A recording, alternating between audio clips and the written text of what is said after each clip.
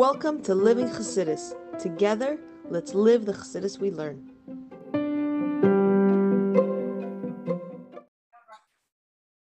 Okay. All right. Okay, guys. Welcome to the Living Chassidus book club. We're very excited. Woo! We're very excited to start it. I'm very excited about this book. My name is Ruta Cohen. I'm working for Living Chassidus this summer. And it's also the end of my birthday now. So before it goes, I want to give everyone a bracha that you should be happy and healthy and have opened and revealed good and bracha and all the things in your life. So that, I mean, yeah. So anyways, to start, this is the book that we're going to be reading in this book club. Yes, it's a very thick book. However, in the book club, we're only going to be touching the first part, which is the first 11 chapters. We totally recommend you read the entire book if you would like, but this book club is only touching the first 11 chapters. So Michal first found this book and she read it and something clicked where she really felt like she needed to make a book club about this because this book is very unique.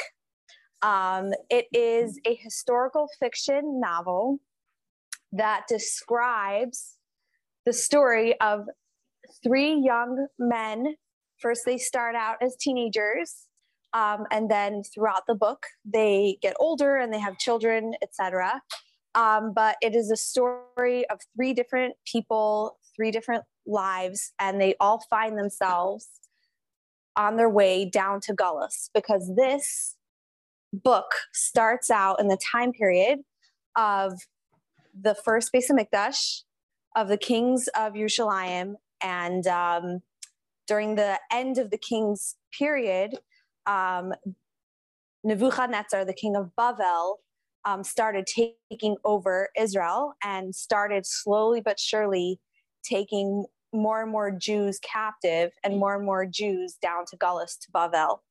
And like the book describes, like, just imagine like being in the center of the universe in Israel with a Beis HaMikdash where the Levium, they heard the Levium songs and they would be Ila Regel every Yontif, and they would, bring carbonates, and they literally saw miracles worked in front of their eyes.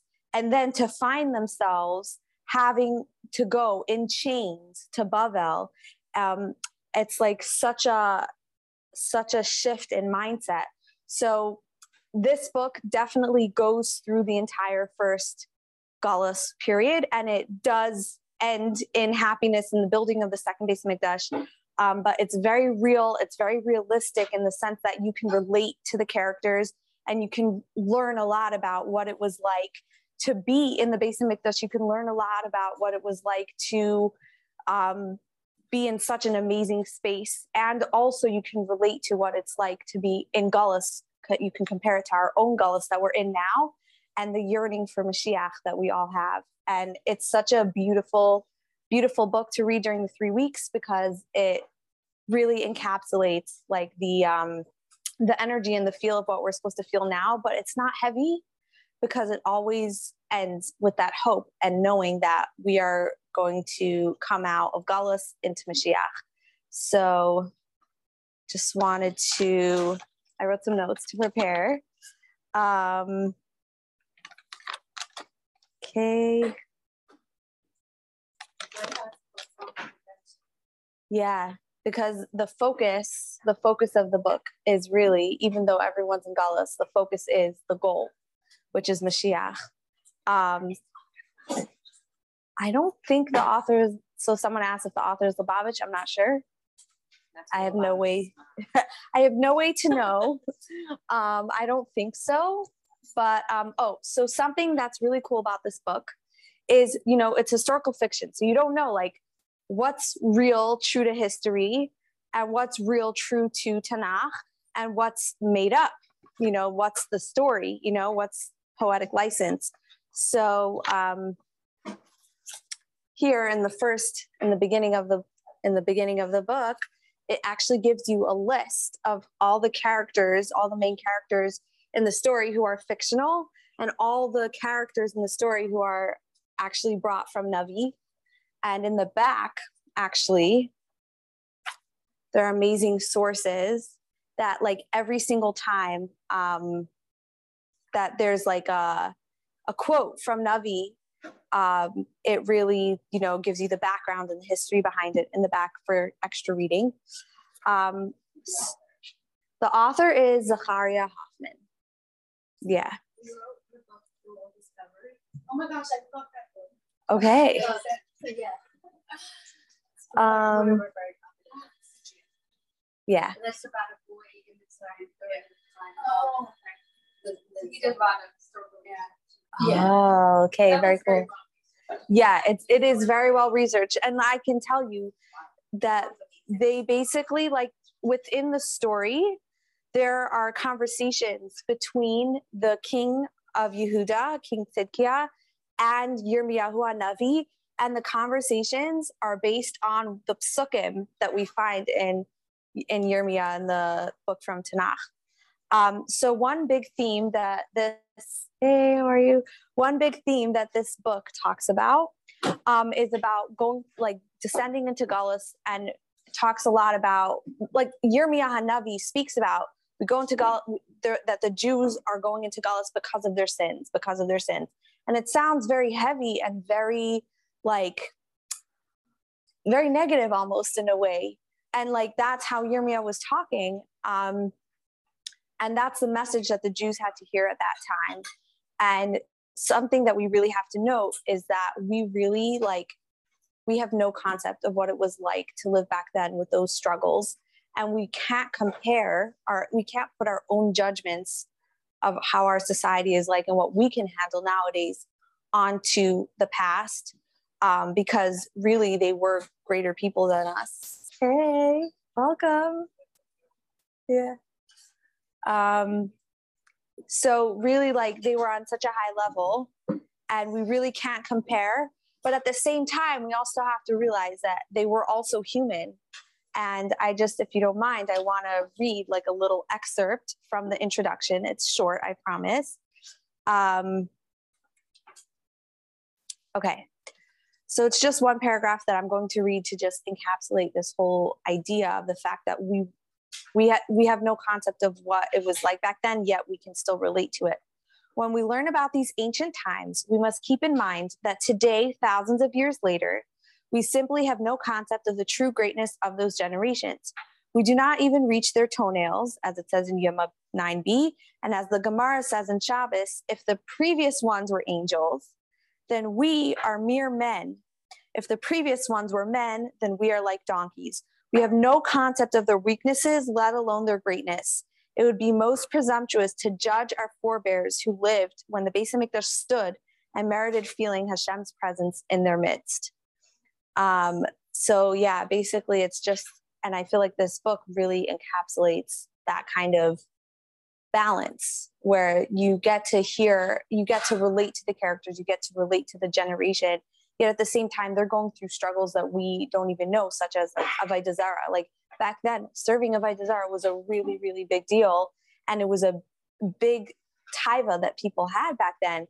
And yet we can compare the sin of Avodah Zarah. We can kind of compare it to some things nowadays to Avodah Zarah, the worship of money or the worship of physical things, etc. But we still can't grasp exactly what they went through, because it was the struggle of the generation.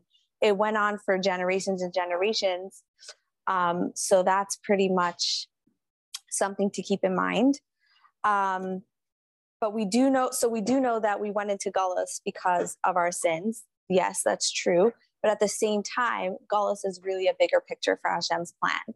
And Galus, it's not like the Jews really, they could have done something different, but this was Hashem's plan for us, because Hashem said to Avram during the Bris Bein Habsarim that the Jews will go to Galus, but it won't necessarily be something that will bring them down. It will be something that has a higher purpose. And what is a higher purpose? Because what are we here in this world to do? We're here to make this world a dir b'tachtonim for Hashem. And in order to do that, we need to go through Galus and to elevate the sparks and connect Hashem from ourselves.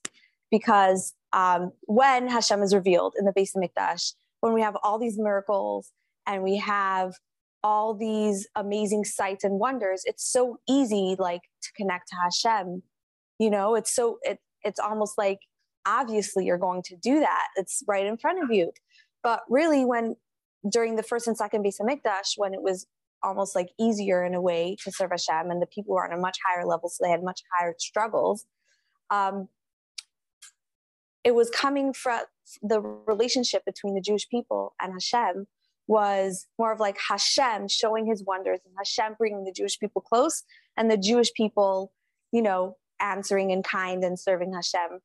But at the end of the day, Hashem wants us to initiate that relationship, and Hashem wants us to serve him from a place that it's coming from us. And the only way to do that is for Hashem to hide himself and for Hashem to like make it look like he's not with us, when really, obviously he's here the whole time.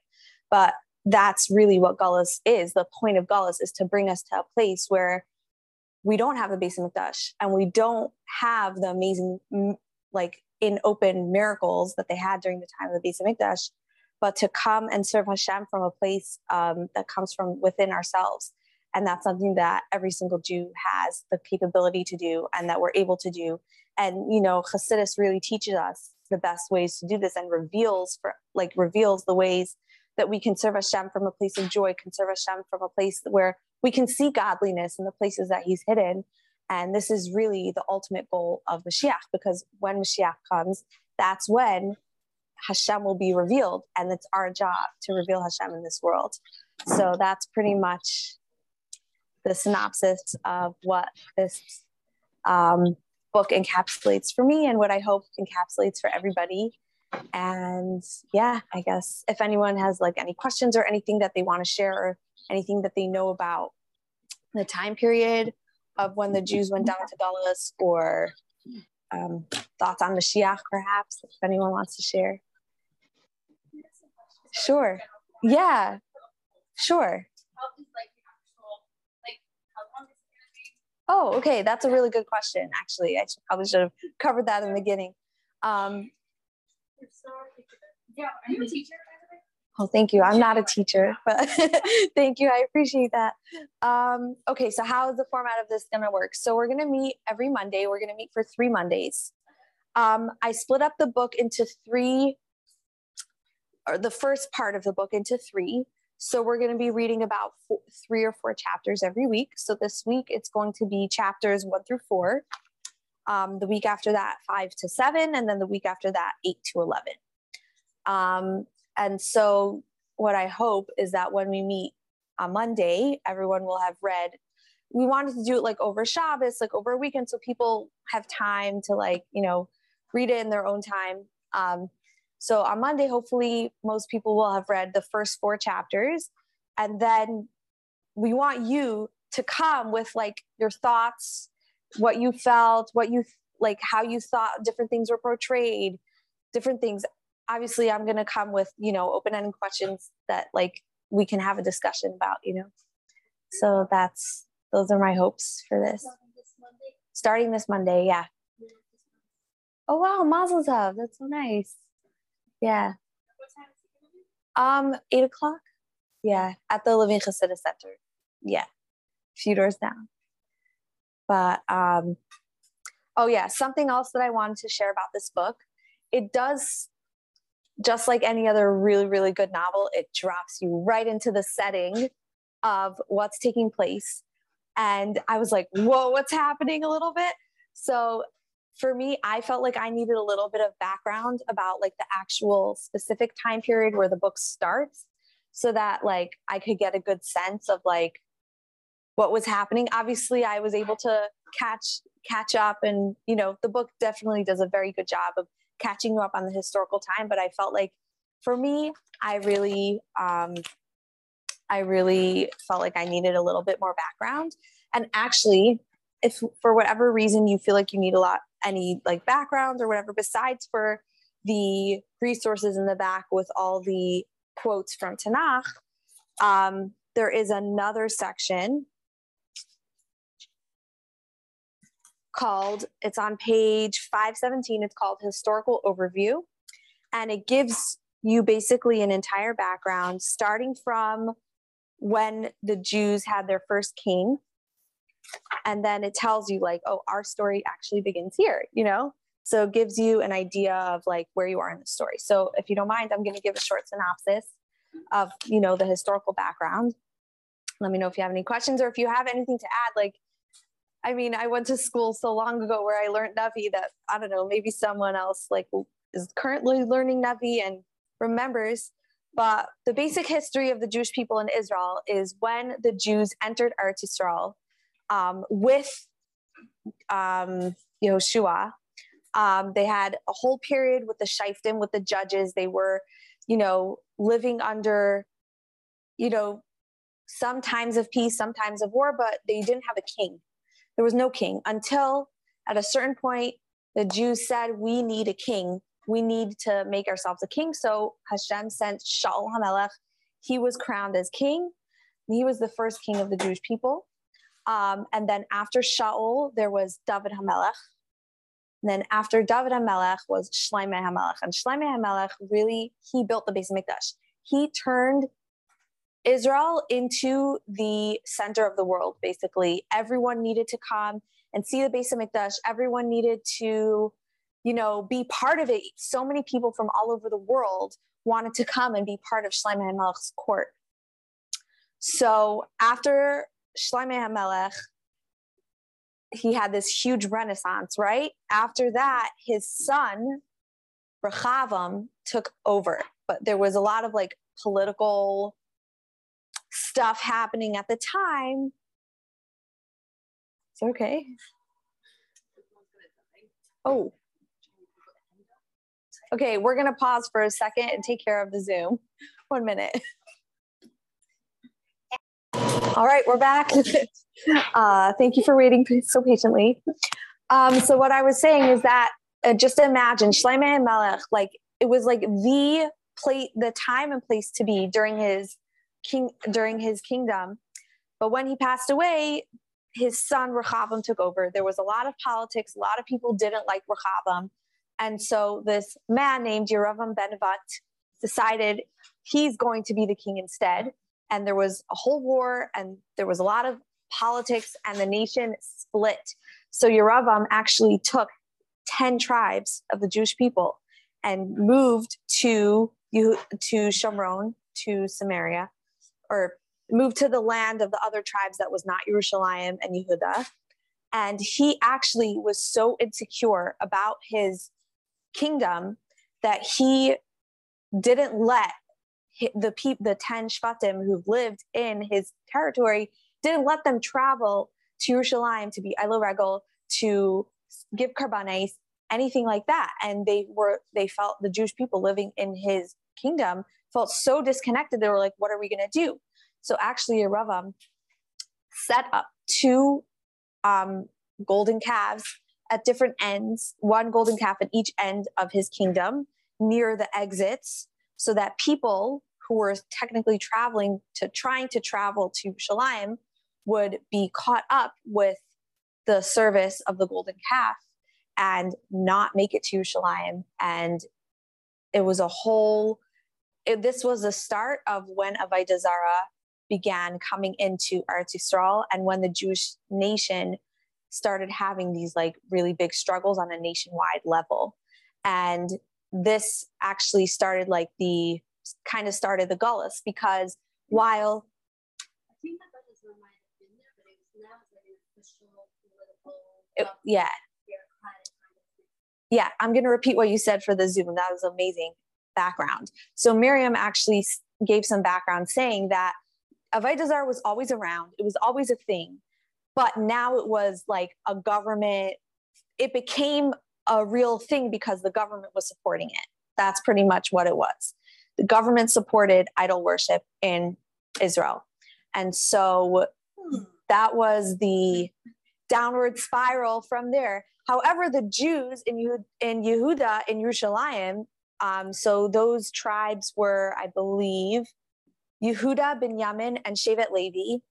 Obviously, like, because, Jewish people like to go everywhere and like marry each other, whatever, there were obviously people from different tribes who lived in different portions of Israel, but the main portions of the tribes were very split, like Yehuda, Binyamin, and Levi, and then the rest of the tribes in under Yeravam. So that this happened for generations, and the people who lived in the side of the 10 tribes, their Yeras Hashem was going down, and eventually the king of Assyria came and like was able to conquer the land and took people into Galus even back then, years before the rest of the main part of the Jewish people went to Galus. The king of Assyria conquered the land of the 10 tribes, took a lot of them into Galus bit by bit. And what he actually did, and this is very interesting, he saw that when he took all the people into Galus, the land was like empty.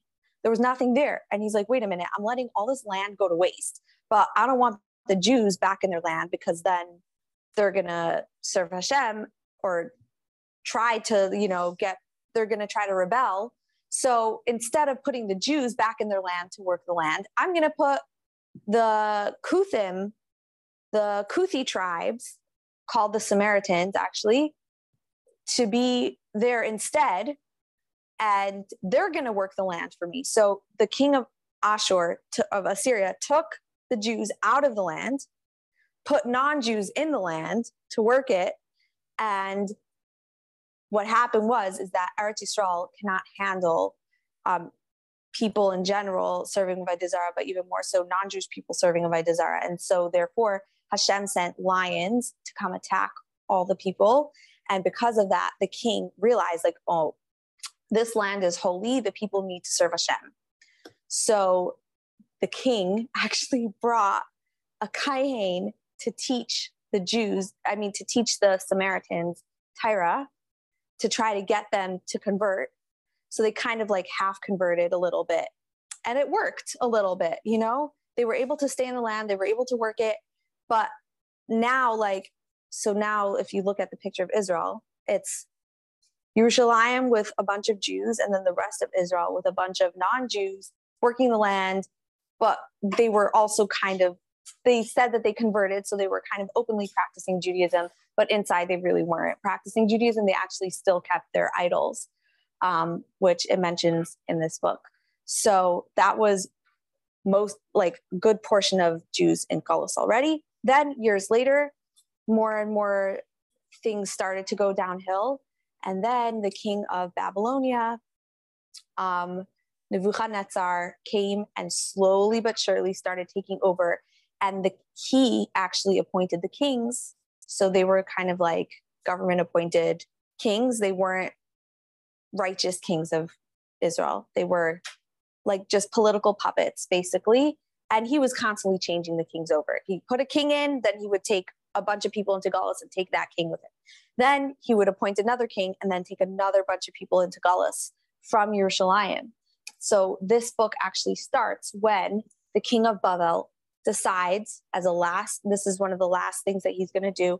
He takes pretty much all the smart people, all the Sanhedrin, all the Talmidei Chachamim, all the craftsmen, all the people who were of like more higher class living in Yerushalayim. He took them all to Galus with King Yehoiachin, and in chains, and they all had this huge march down to Bavel.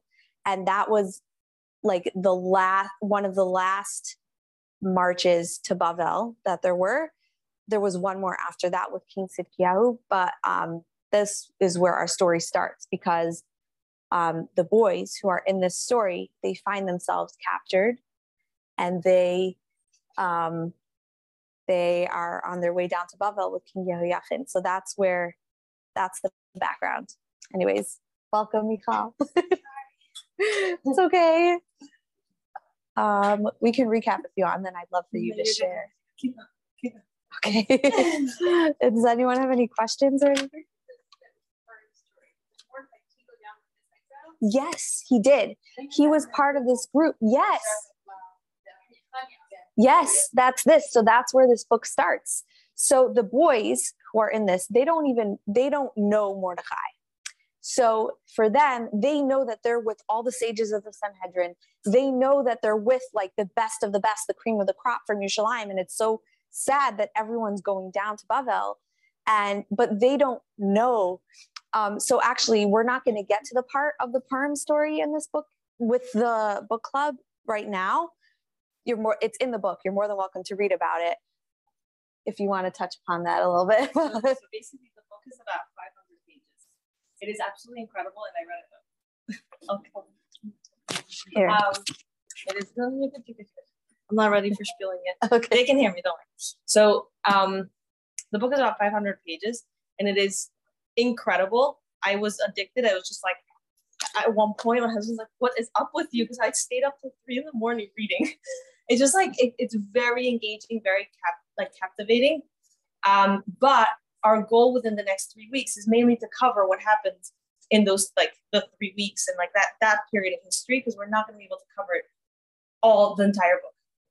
That said, if there's interest, I'm more than happy to like support continuing. But right now we're focusing on like the first section. The book is split into 3 sections, right? Yeah. So it's 3. So we're going to focus on the first section, and then the second section is actually where the Purim story happens, and then there's a third section where there's like a rebuilding, which is really cool. But yeah, so that's the short. Yeah.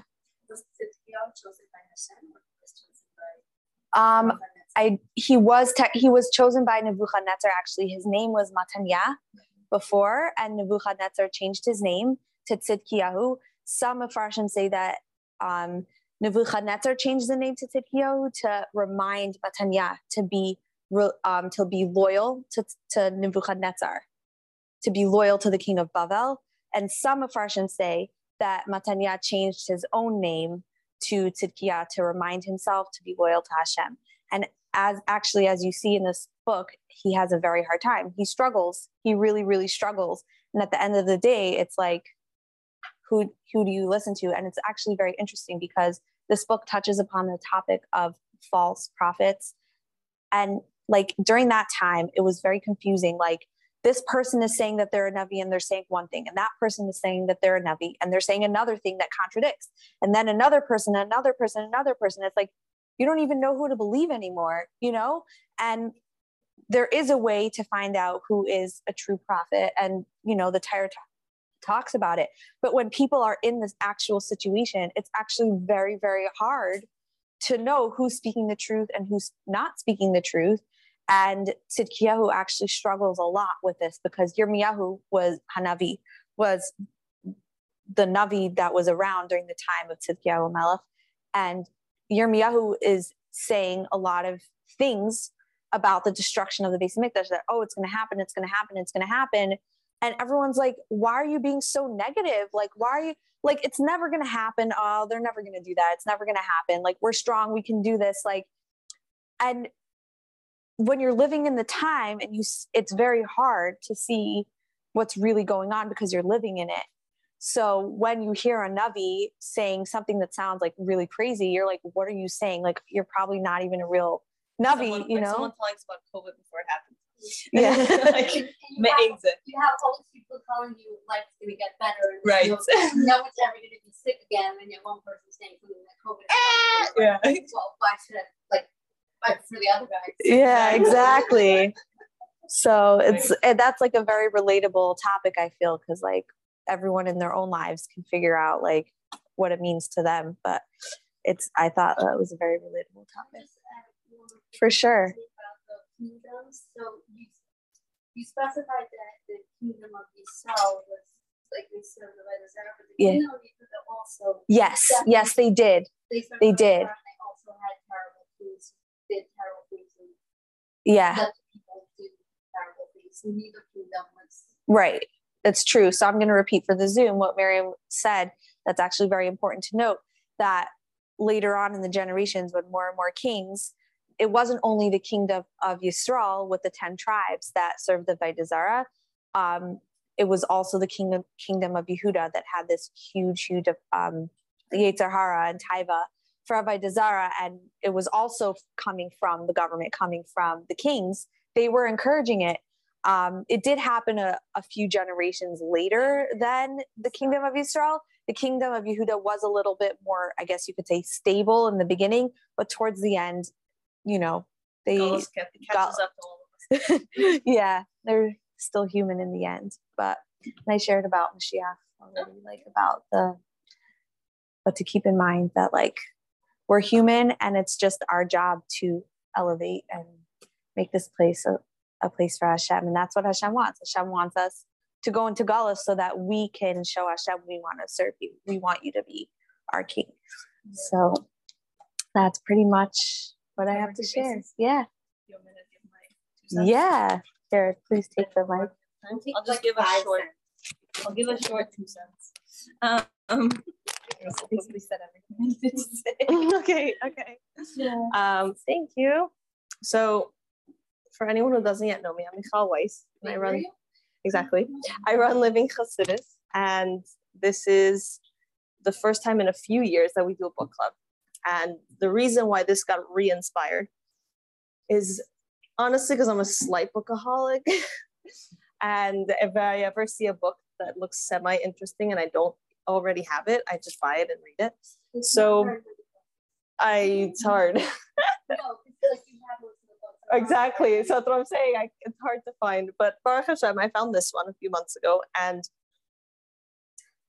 being a bookaholic makes it really hard because then sometimes you have different standards. But this book just blew me away. As I said, one time I just ended up staying till 3 a.m. and my poor husband's like, are you normal? Like, you're a mother of 4. But it was so good. So one of the most amazing things that I personally enjoyed, and the reason why I was crazy enough to I literally just called one of our books, like sales people that gives us, like that I usually buy from. And I'm like, I just need to buy 20 of them. He's like, okay, what for? I'm like, I don't know, but people are going to read it. I'm going to make sure.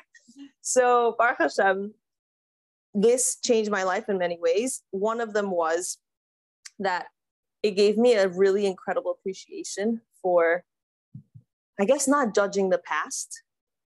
I hate to admit it, but it's the truth. I think in the past, I'm like, how could they deal with his art? Like, are you normal? Like, and then the way that the book describes it, and it really changed my perspective. It's like they had their challenges and they were so real, just like we have our challenges, and they feel so real for us. And one of the things I admire the most about the book is that as much as they definitely struggled with Avodah Zarah at different times throughout the book, they were insanely careful about Lashon Hara. Like, they wouldn't even utter a word that like kind of maybe would have hinted at somebody else's, and it really opened my eyes that not necessarily in our generation we're so careful about these things, and we have our own struggles, we have our own things, and appreciating that what they felt back then is similar to what the Yetzer Hara tells us and how we feel nowadays about our own personal struggles.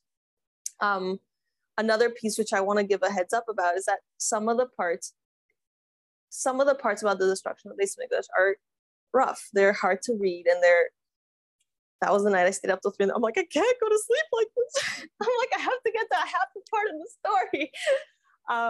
So they are, and it really brought to light a deep appreciation and a yearning, a personal yearning for the Beis Hamikdash, and a deep appreciation of what these 3 weeks are and what Tisha B'Av was. Like, for me, my entire life has been like, okay, I have to fast again, and it's like whether I'm pregnant or nursing, it's like, oh, I hate this, and like I've always dreaded Tisha B'Av. I'm not saying I'm like, woohoo, let's fast, but I definitely have an appreciation for what actually happened, and like I connected emotionally as if, in a certain sense, as if I lived there, and it really changed my whole perspective. I at several times throughout the book, I just had to like bring it out with my husband, because it shaped my relationship with Hashem. It shaped my relationship with the Beis Hamikdash. It shaped my deep desire for Mashiach to come. And I just wanted to share that with people. I feel like it could really very deeply change us in like such a loving way. Like the way they speak about Hashem and they live with Hashem, and even when they're going through struggles, like they just have Hashem there to like, okay, this is hard, but like there's a promise. Hashem is going to take us out. And I feel like sometimes it's like, okay, Mashiach's coming, you know, like it's been like so drilled at us that like we forget to live with it in such a passionate way. So again, these are my personal things and how I gained. And this is why I'm crazy enough to start a whole new thing and get people engaged. And I really think, I really hope and I daven that it'll do even more for you than what it did for me. And I'm reading it again with you guys. So I'm super pumped. So thank you so much for trusting us with your time and with your efforts. And yeah, Chaim. Yeah. Any questions or comments or? Yay! It's action packed. I will tell you. It just like starts, boom, like you're just in the story and then just goes. It's so good. I always have a hard time when books are like, and in the beginning, I was born. You're like, oh, okay. But here it's like, boom, like it opens right in the story. So I'm super excited for everyone to start. Yes, I am. It's other book is still discovery. Oh yes, I have it. You know, it's $100 on Amazon right now. What? Do you know that we have It's out of print. Is it really? It's out of print. Actually, it was just. I saw it for $45. I'm like, would I really? And I had it on my cart, and then. That's. Okay, so There's this woman that I met.